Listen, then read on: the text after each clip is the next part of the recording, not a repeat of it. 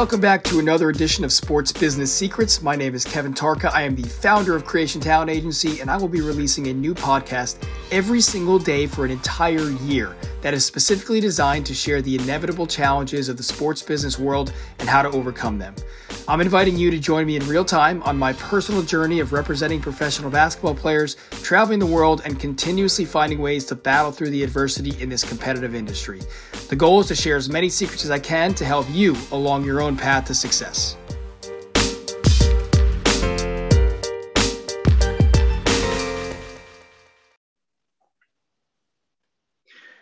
Welcome back to another edition of Sports Business Secrets. Today I'm talking with FIBA agent Gerard Colomet. And for those who don't know Gerard, he was born and raised in Barcelona, and he began his playing career at FC Barcelona until the age of 19.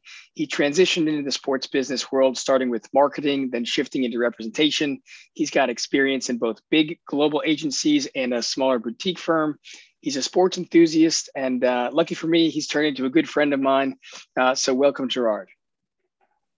Hey, hello, Kevin. Thank you for having me on board. It's a pleasure to be here and discuss basketball with you. Let's jump in here, man. So my guests get like a minute or two to just kind of give a little bit more in-depth background on where you're at and maybe how you kind of grew up in the sports world, and then we'll jump into your career and your transition into representation. Yeah, well, I think you, Kevin, summarized pretty much the main points of my short career.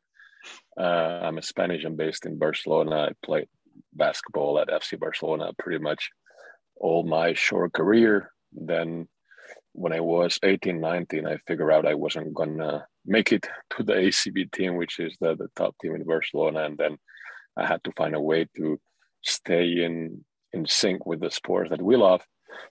Coaching was an option. Being a scout was another. I moved into the second one, and then luckily I got a position to work at Octagon for almost 4 years, and then I moved into a different step of the business, which is the representation. Right now, I've been doing that for almost 9 years, and yeah, just ready to roll, Kevin, whenever you feel so. Great. So when you were playing, like before we jump into the agent stuff, like when you were playing and you realized that you wanted to become something, outside of playing, and you wanted to stay in the sport, how did you get that first opportunity? I mean, did you just have to kind of ask around and, try and get a mentor or have somebody take you under their wing, or how did you really like make that transition into actually understanding what it takes to be a scout? Yeah, well, back in the day as I was growing up, especially in the US, we would talk about the last high school year. But out here overseas, we don't have that. So I was playing the under 18 team at FC Barcelona. I had to transition to Canary Island for almost 2 years in an academy called CBA. And once all these things were taking place, I was figuring out that I was not going to be a player, at least for the top level here overseas. So I was wondering what to do afterwards. So of course I had to keep up my college studies. That's one thing, but I still wanted to be in sync with the sport itself. So when I finished my experience at Canary Islands, I was already connected with a few people. One of them is Rafael Juk, the Denver Nuggets international scout. And back in the day, he was working at Eurohoops, which is probably the best, scouting tool program for college coaches here in Europe. So Rafael was the director for scouting at Eurohoops. And in that specific summer, when I was trying to figure out what's next, he got a proposal from an agent that was going to join Octagon to be their scout. Rafael, of course, said no because he was going to join the Denver Nuggets as the international scout. But he said he knew somebody in Barcelona area, Spain, that could do that job. And well, he put me in touch with that person. We had a few interviews, a few meetings, and that's how I joined the let's say the scouting representation uh, field. That's more or less how it went. Very fast, but that's exactly how I got into the business. That's great. I mean, I think just being prepared for that opportunity and being in the right place at the right time, little combination of that is kind of how it worked. All right, so I want to transition into more along the lines of what you do now, and I think there's a lot of misconceptions internationally about what agents actually do and how they operate. So, can you talk a little bit about like the business model and give like a general overview about how you work? Because someone will see, okay, you have a client in Spain, of course, but then you post something maybe from Denmark or Poland. So how do you operate as an agent internationally, both in Spain and then outside of Spain? Well, that's a good question, of course. I think, first of all, you got to be open to uh, as many markets as possible because right now in 21st century, uh, we are very well connected.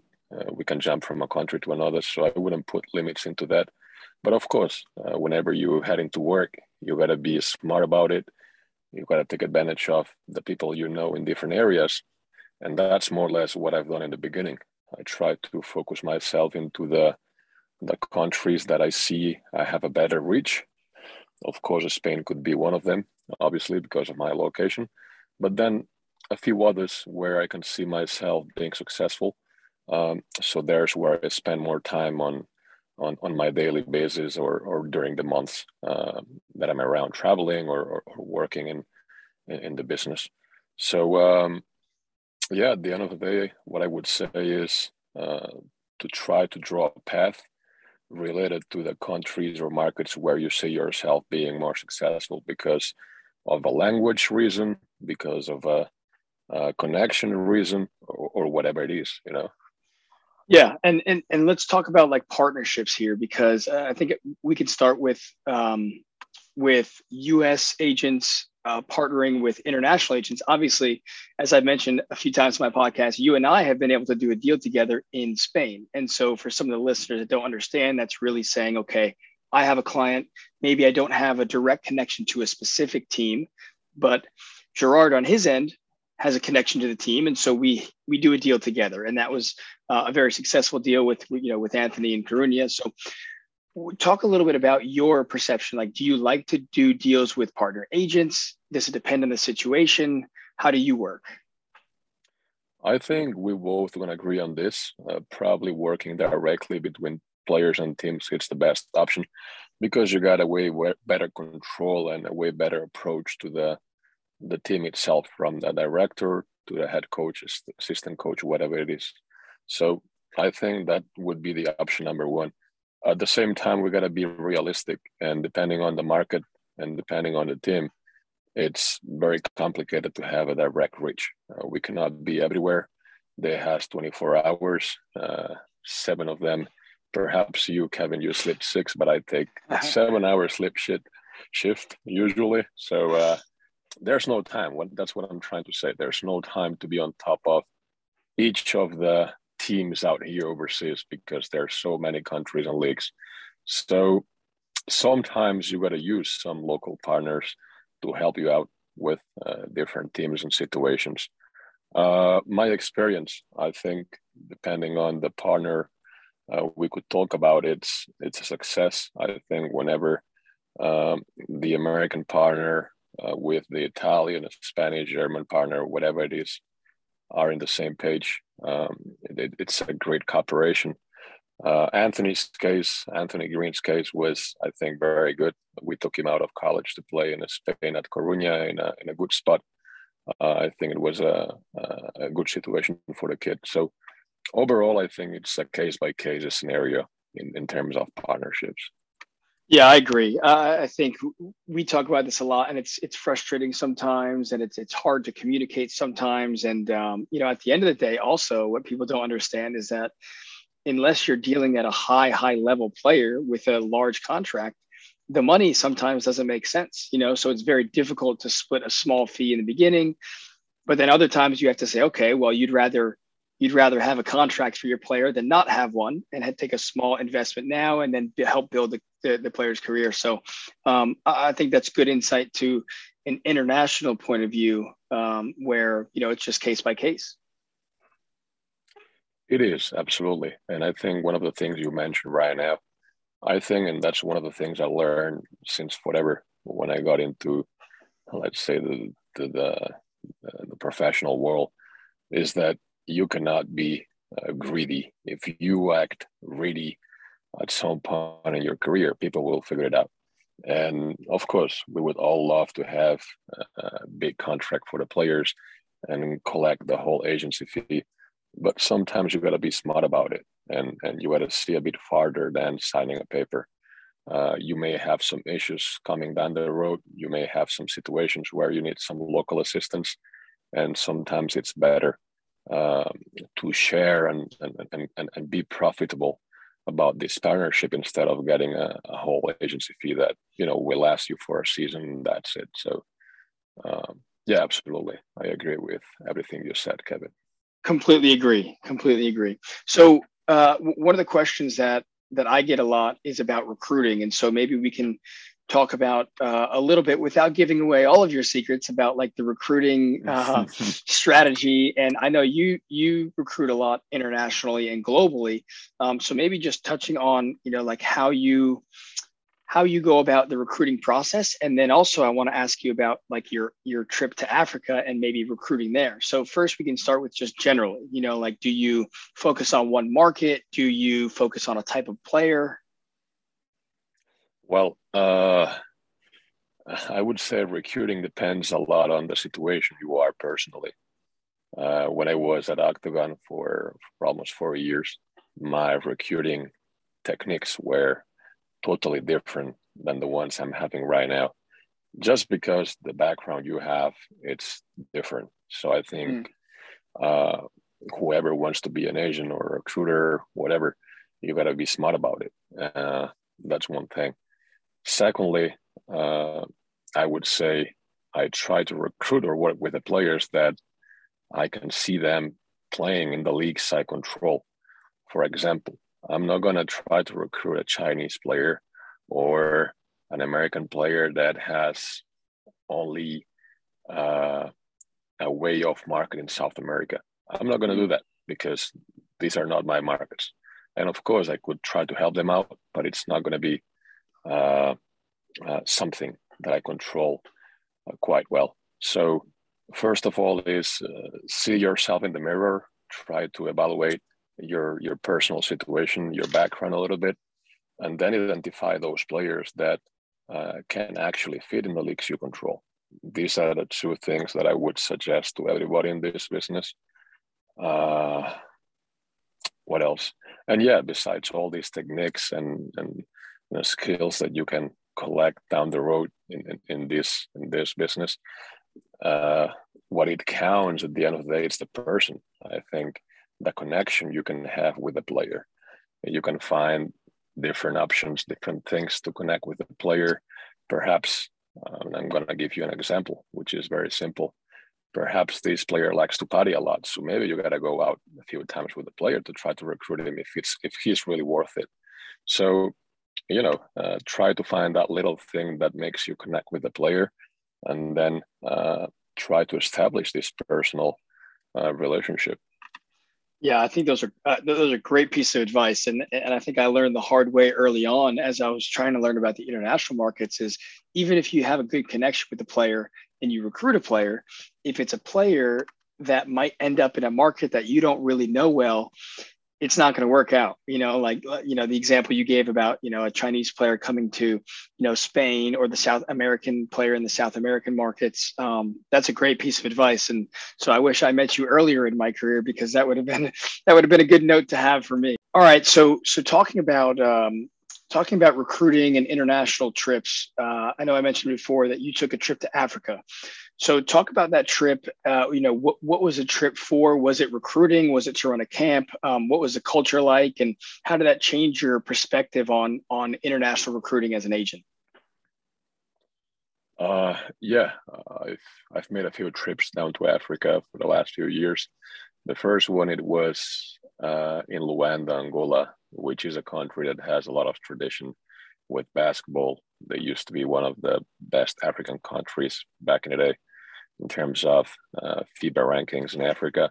So this trip to Angola, it was more of a scouting of prospects type of recruiting trip than anything else.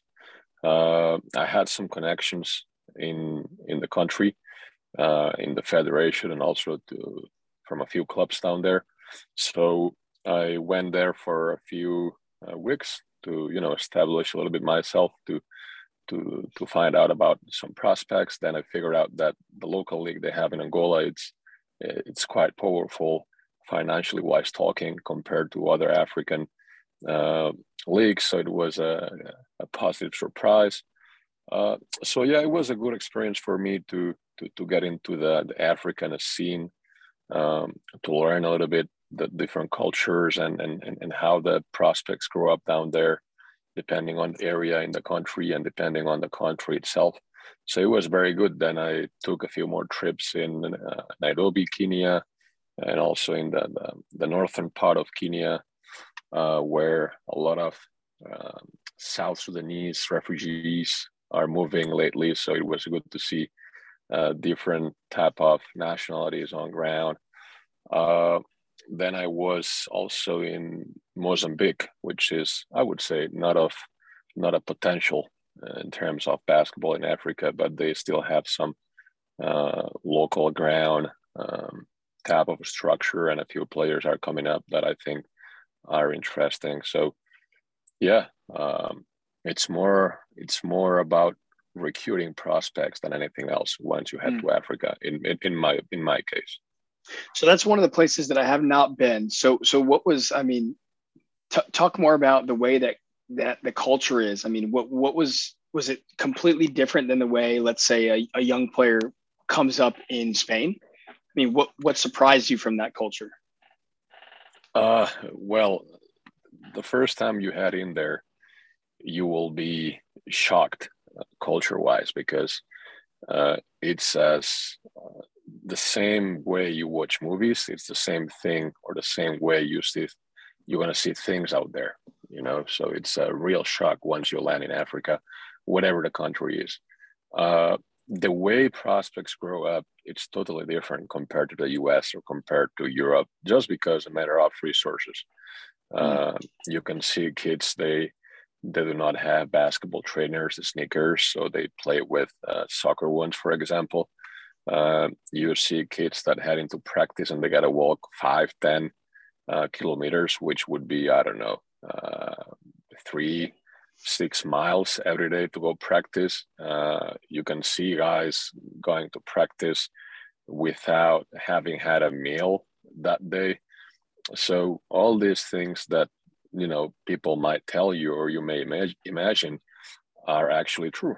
So the way prospects are growing up down there, it's totally different than the ones we have overseas or in the US. So totally different worlds in that sense.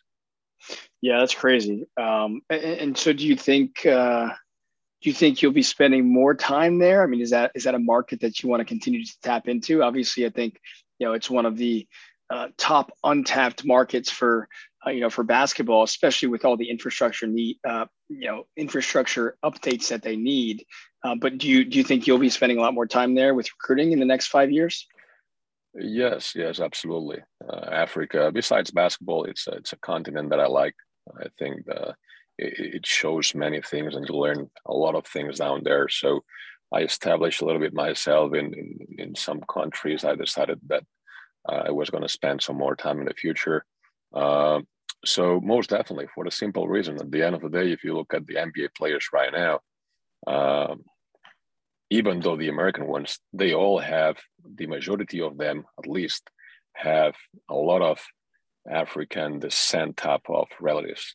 So if you count them, if you count also the international players coming out of Africa, also the Canadian ones that have also a lot of African relatives or descents back in the day, you can easily figure out that the material comes from down there. So yes, I'll be spending a lot of time. I'll actually, and this is something I didn't tell you before the podcast, but we'll talk about it. next couple of days whenever you head to Spain, Kevin. I'll probably moving there for 4 or 5 months next year. I'm still deciding where to go, but I'll be there, to try to evaluate and gather more information about players coming up. So Wow, that's yes, amazing. I'll be around for sure. I love it, man. Yeah, I'm excited to hear more about that once I get to Spain this week. So that's great. Awesome, man. And so the next topic that I want to shift into, that we can spend a little more time on here, the last main topic is just some of the structure and the inefficiencies of the agent world, right? Obviously, there was a lot of changes this summer with FIBA and agent regulations. So, I guess just to start, I mean, do you feel like as a FIBA agent, your voice is heard? I mean, let's talk about some of the inefficiencies of the market, and potentially even try to brainstorm some ways that we can, help fix this inefficiency in the global sports world. That's a great question. Uh, I think the whole European or the whole worldwide structure, besides the NBA, is lacking of a structure itself. Mm-hmm. At the end of the day, FIBA is supposed to be the organism that provides a sort of a structure. And I can tell you firsthand, since I became a FIBA agent, FIBA certified, uh, I never got anything in return to that. Perhaps the only thing or the only detail, or reason I would say I have a license for is to be able to make the transfers from country to country. But other than that, I don't see any advantage, or I didn't get myself any advantage for having the FIBA license and for paying the annual fee every year. So we could talk about it for hours. We could, discuss about it for ages. But I would summarize this in a very simple way. And for FIBA, the best way to do things better in that sense for agents and to control the basketball worldwide, in my opinion, would be to copy the NBA system. I think the NBPA regulations are solid. They've been doing some great work in the past, and I think that's a very simple way for them to make it up somehow. But this is not my responsibility, of course, and you know that's just my personal opinion. Yeah, I mean, again, we talk about this a lot, you and I, but there needs to be changes for sure. And like you said, with the NBA, it's difficult to compare. I think, um, the same way the NBPA to the NBA as FIBA is to Europe, because it's different in a sense where there's just so many different federations, so many different countries. It's hard to regulate, but that should be known. I mean, if that's the case, then FIBA needs to find a way to regulate it better, because I would agree completely with what you said. Since I got my FIBA agent license, I can't name one benefit that I've received from them, besides, of course, being allowed to just do my job, right? And there's back and forth, but we pay a fee every single year, and what do we get in return? With the NBPA and the NBA license, oh my gosh, the value is unbelievable, and I don't even have an NBA client yet. And so, anyways, I think there's a lot of changes that need to be done on that front. But so what are your, we talked about it a little bit with the players. I mean, I'm sorry, with the agent union. Obviously, EuroLeague Players Association now, they're doing a great job of starting to build. But is that something you think that can be replicated on maybe a little bit lower level for leagues outside the EuroLeague? I think it should. And again, the responsibility of doing that, it's always going to be towards FIBA, because we take out the EuroLeague, we take out the Euro Cup.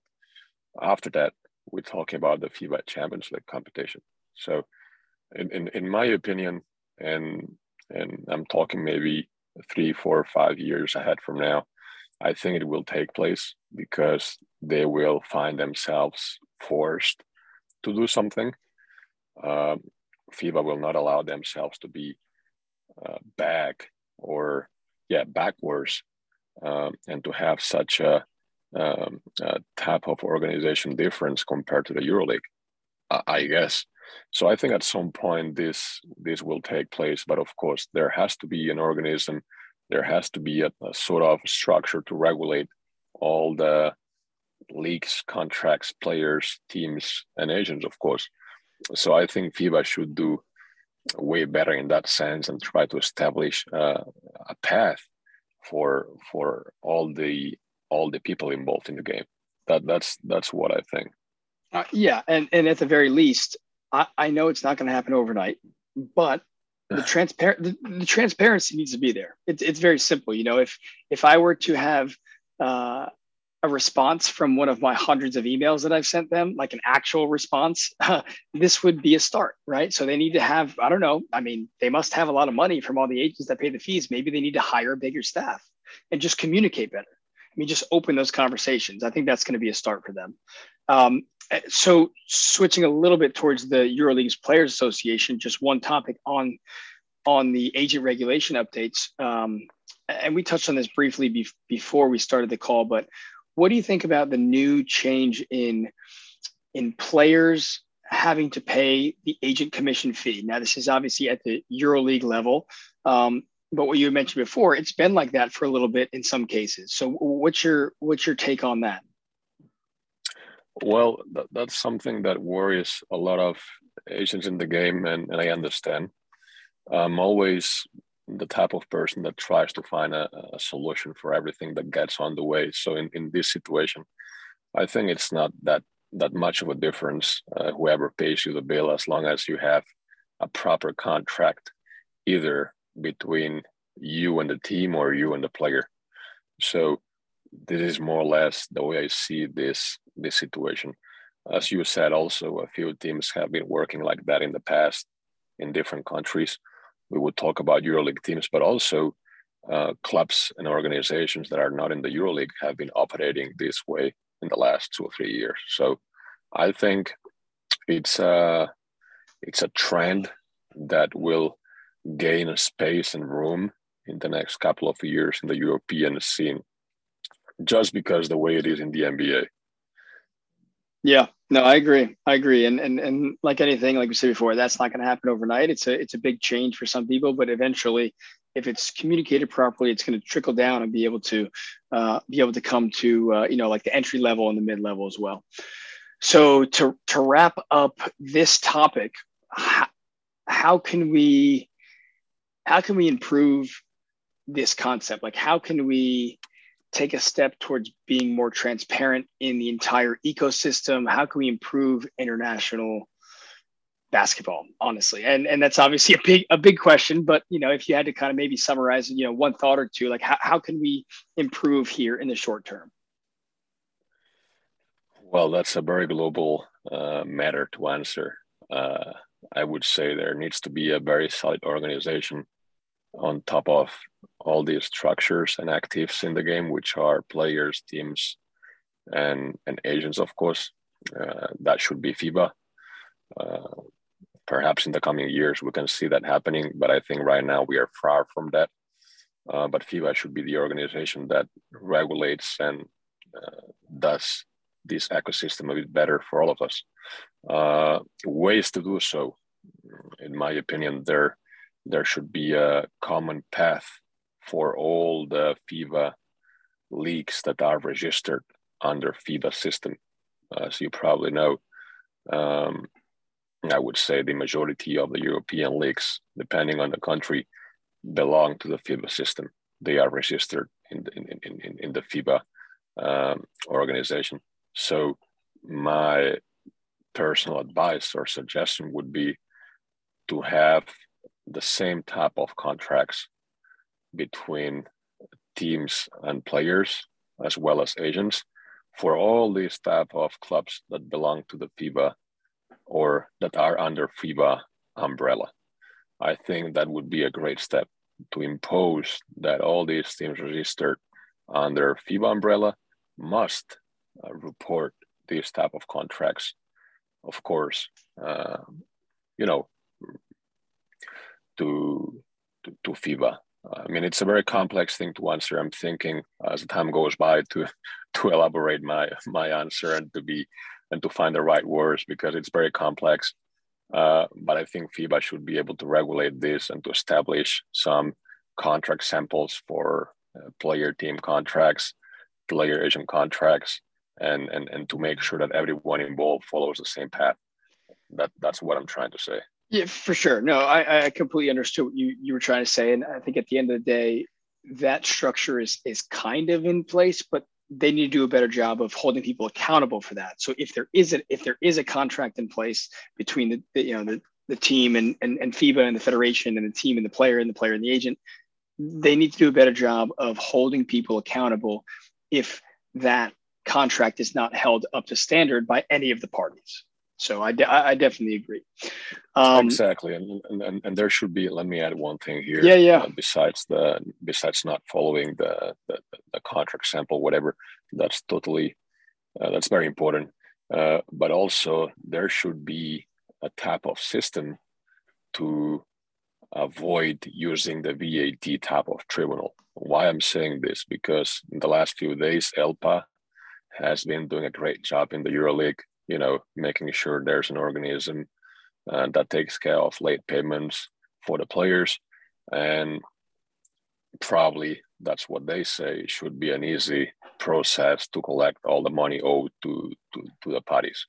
In the FIBA scene, we don't have that. The only option we have is the VAT tribunal, which is fair and I like it. But as you probably know, the process of going through the VAT, besides the money up front you got to put on the table, it's very long. So there should be a way of FIBA assisting or controlling these type of situations before heading to the VAT. Great point. I agree completely. Yeah, hopefully FIBA will be taking note of some of the updates, changes, and growth that the EuroLeague Player Association has been coming out with, because, like you said, they've been doing a great job. Well, as we wrap up here, one of the questions I like to ask a lot of my guests is, over your career, what has been one of the biggest obstacles that you've had to overcome, and what did you learn from it? Well, I think the biggest obstacle I had, or what I had to do to go through it, is the daily effort you gotta put in yourself to keep being on top, or to keep trying to be on top. In this type of business, which is it's not like owning a groceries store or being in charge of a car rental type of business. This business we have is a 24/7 type of business. So if you miss 48 hours, 2 days, you out of the circle. What I'm trying to say is that you gotta find motivation to be on top of things. You gotta find fire to be connected 24/7 in this game. So perhaps in the beginning, this was one of the biggest challenges I had, to be able to stay on top of things without losing part of my, let's say personal time that everyone needs to survive in this world, So once you adjust yourself, and of course you gotta love the business, I think everything is all right. But to find that balance, I think it's a very important thing that I was able to overcome in the beginning of my Asian career, for sure.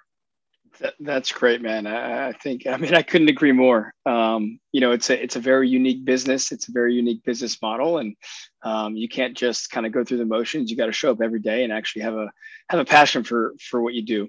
And then last question here: if there's someone listening anywhere in the world that wants to be an agent or get into the agent world, what's one piece of advice you have for them? Well, you gotta love basketball. That's one thing. You gotta love the sport, but you also gotta love the business, because I know so many people in this game that loves basketball, that is passionate about the sport, but then they don't like the agency business. And I go a bit farther. You gotta love the agency business. Otherwise, it's impossible to keep up in this field. So my advice would be you gotta love the sport, you gotta love basketball in this case, and then you gotta love the business. You gotta love managing players' careers. You gotta love being in touch with different people. You gotta love traveling because you will have to travel a lot these days, and you gotta love the personal relationships, which is connecting with people, being in touch with people, and and and yeah, be a little bit of advisor, of course, of the players.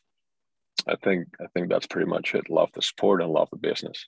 Yeah, that's great. And I'll just add kind of on top of that, you can love the sport and not love the business. That's okay. But being an agent is probably not the best path. And there are other paths that you can go down if you love the sport. That's fine. But if you don't love the business, then it's probably not the path for you. I think that's a great piece of advice. All right, Right, man. Well, right. now we have the infamous sports business lightning round, which I think you might have heard before. But I'm going to hit you with some questions, and you got to hit me with the first thing that comes to your mind. Okay, let's go. Favorite color? Blue. Most points that you've ever scored in a game in your life? 30 something, let's say 32, 34 when I was a little kid, probably. Nice. Pizza or pasta? Pizza. MJ or LeBron? MJ all the way. What's one of the coolest cities that you have been to? Uh, Basketball wise, business, I would say Belgrade. It's a great combination of basketball, uh, food, a lot of people that loves the game itself, culture. So Belgrade would be one of the cities that business related, I would say. If I would have to pick a city out of the game, I would say Rio in Brazil. It's one of the places I will live without a problem. Great city. Amazing. What is something that you're really bad at? I would say organizing a little bit when I have organizing myself when I have a bunch of games coming up, trips, whatever. Sometimes I need to be a bit more organized in that sense, just because, for example, I had 3 trips in the last 2 weeks in Italy, Greece, and Poland, Czech, Austria. And in the last 2 trips, I missed the connecting flights booking. So I was found myself in the airport without the connecting flight done. And that's because when you organize so many trips, I either don't have the time or I'm just like that, but it's not the first time that happens to me. And I should be way more organized in that sense. Mm. What is one of your biggest strengths? I would say the fire and the consistency when it comes to do things in a daily basis or business. I think I'm very consistent to things I do. Who are 3 people that have helped you tremendously in your life? Uh, I would say family overall for sure. Family taught me with the values and principles that I bring on right now. Um, then in the business or in the basketball scene, I had multiple coaches that taught me a lot of things, not only about basketball but also off the court. I could name a few, for example, Juan Montes, who is a well-known basketball personality in Spain. He helped me a lot when I was a kid at Barcelona, and then just people that I met along the way. What was your first ever job? The first ever job was the scouting position at Octagon. If you could have a superpower, what would it be? To fly. I would not miss any other connecting flight tickets. I would be able to make it on my own. And yeah, flying, that would be the superpower I would love to have for sure. That's awesome. If you could trade jobs with any single person in the world in any industry for 1 week, just to live life in their shoes, who would it be? It will probably be EuroLeague GM or NBA GM just to have that perspective of the business that we are into. I think either the Lakers GM spot, because I'm a big fan of the Lakers, or top EuroLeague team GM position, I think that would do. And last one here, if you could turn back time and talk to 18-year-old G, what would you tell him? I would tell him to basically stay on the right path and keep pushing. You know, sometimes when you are young and you want to get things done in a quick time frame, you miss a lot of things, and you gotta make sure you stay in the right path and keep striving for the things you want to. So patience might be a word I would say, and consistency, of course, when I was 18. Great. Man, this was awesome. I appreciate you coming on. I know I definitely learned a lot, and I'm sure the listeners will be able to learn a lot. And I hope they took notes about, you know, the agency world and the business in Spain. And so I'm looking forward to hanging out this week in Spain and hopefully getting into a gym and catching some games there. For sure, absolutely. Hopefully you come over soon. We meet up for some lunch, dinner. And thank you for having me. I think you've been doing a great job, as I told you, with a few podcasts I've been listening to. I highly recommend to all the audience to join this podcast list and gather information about the business. So thank you again, Kay. Appreciate it, brother.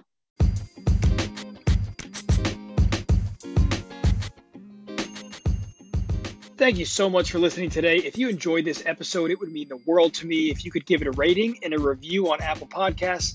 And if you're feeling really crazy, you can even share it on social media. As always, if there's a topic you want me to talk about further or a guest you would love to hear on the podcast, just shoot me a message on social media @Kevin Tarka. Thanks again, and I'll see you here tomorrow morning on Sports Business Secrets.